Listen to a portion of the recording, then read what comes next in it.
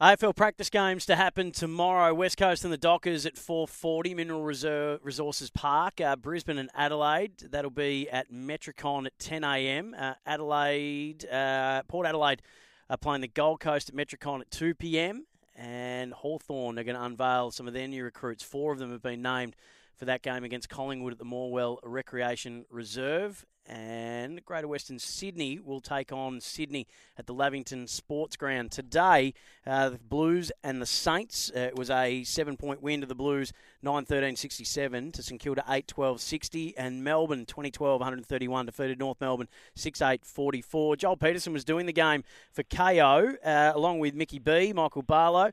He's a good Bendigo boy too, Joel, so always happy to get a fellow Bendigonian on. Joel, hello, mate. How are you? Very well, Sam. Always good to speak to a fellow Bendigo product, so thanks for having me on. No, pleasure. First impressions for you. We'll start with Carlton. What was the thing that stood out first and foremost for you about the way that Carlton went about it today? I heard you talking earlier about Patrick Cripps's involvement. I mean, you look around the football, and even from the very opening bounce of the game, it was Cripps involved, it was Chera involved, the handball to Williams, the overlap run from behind. It looked, those players playing in their natural positions and doing their natural thing. Williams looks far more suited to that half-back role in his second season at the Blues than he was when they tried to make him into a midfielder last year. Obviously, Adam Chera's had a big impact, a couple of goals, and showed his class on a few occasions.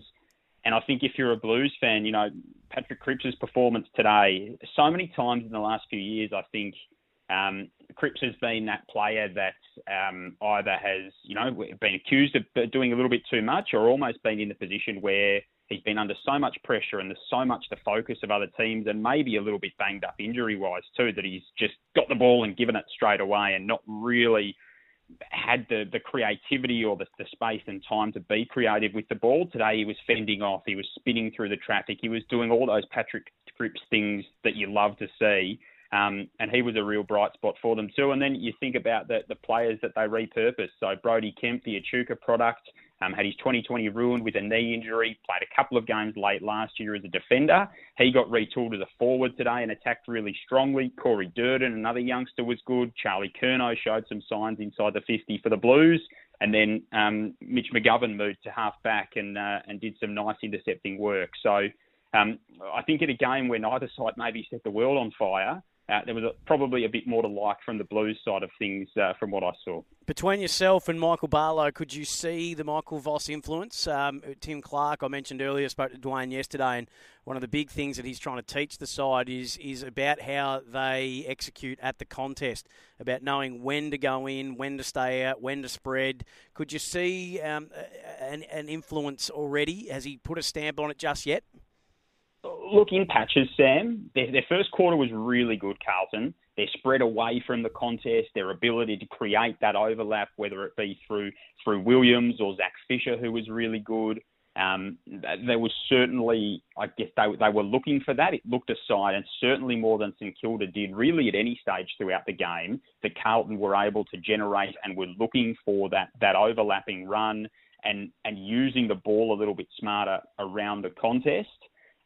But then they had a goalless second quarter and only kicked one goal in the last quarter. There was only 3 goals kicked to the Royal Parade end all day, remarkably. So in a pretty low-scoring game, one end of the ground was basically dead as far as scoring was concerned, and there wasn't a really noticeable wind influence on the game. So it's just, I think, two sides that are still working into their stuff in the early part of the season, and you could see it at times, certainly with the Blues. There was a bit of a shift in the way that they were trying to move the ball, but I wouldn't say they executed it for the full game. It was fits and starts, but certainly in the first and third quarters, if you were a Blues fan watching that replay tonight or across the course of the weekend, I think that's where you'd be starting to see the best of what they did. And what about from the Saints? It just never really looked cohesive for them last year after sides figured out the way that they were going about it. Can you see a new St Kilda, a new way of doing things for them? What stood out for you about the Saints?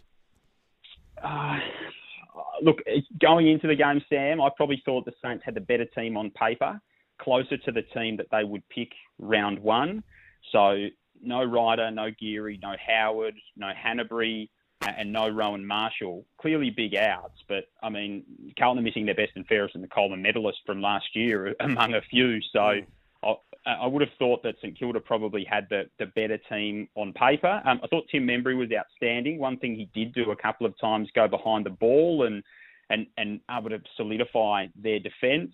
Max King showed some real signs. You know what you're going to get from Jack Steele. Brad Hill was busy across half back, and it was great to see Jade Gresham back. But there wasn't a lot from the Saints that really struck me as being, gee, this is a real game changer for them this season.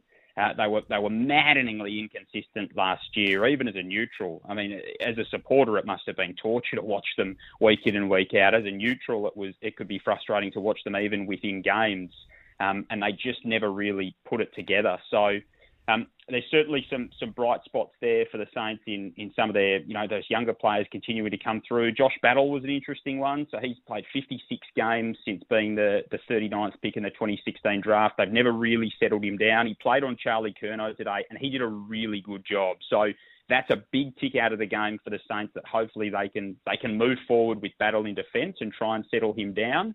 But in terms of a real way forward for St Kilda, I didn't see anything that would appear to suggest that they're going to be a drastically different side to what they were last year. Only early days, as we know, though, a pracky match. But that's a great. We had a caller ringing in before saying that all they need is to get a number 2 in defence for Dougal Howard, and it looks like Josh Battle might be the guy. What about in the midfield? I was talking before about how I feel like Paddy Cripps, that was a disservice was done to him earlier in his career, where he was just made to do it all and had to do it all. As a teenager, to be number 1 at the club in your second year for contested ball and centre clearances, no wonder he's 26 years old, looking like he gets around like a 36-year-old at times because he's had to carry such a load. I have similar fears about the St Kilda midfield when it comes to Jack Steele, who's a bit older and more seasoned now. But in terms of being a bit of a one-man band, could you see the support and could you see where he was going to get a bit more assistance in the midfield? Jack Steele with Crouch, did he look like he'd finally settled in? What did you make of their midfield mix? We didn't have the numbers today, so it's a little bit. It's difficult to judge with any sort of qualitative data and look too deeply into it.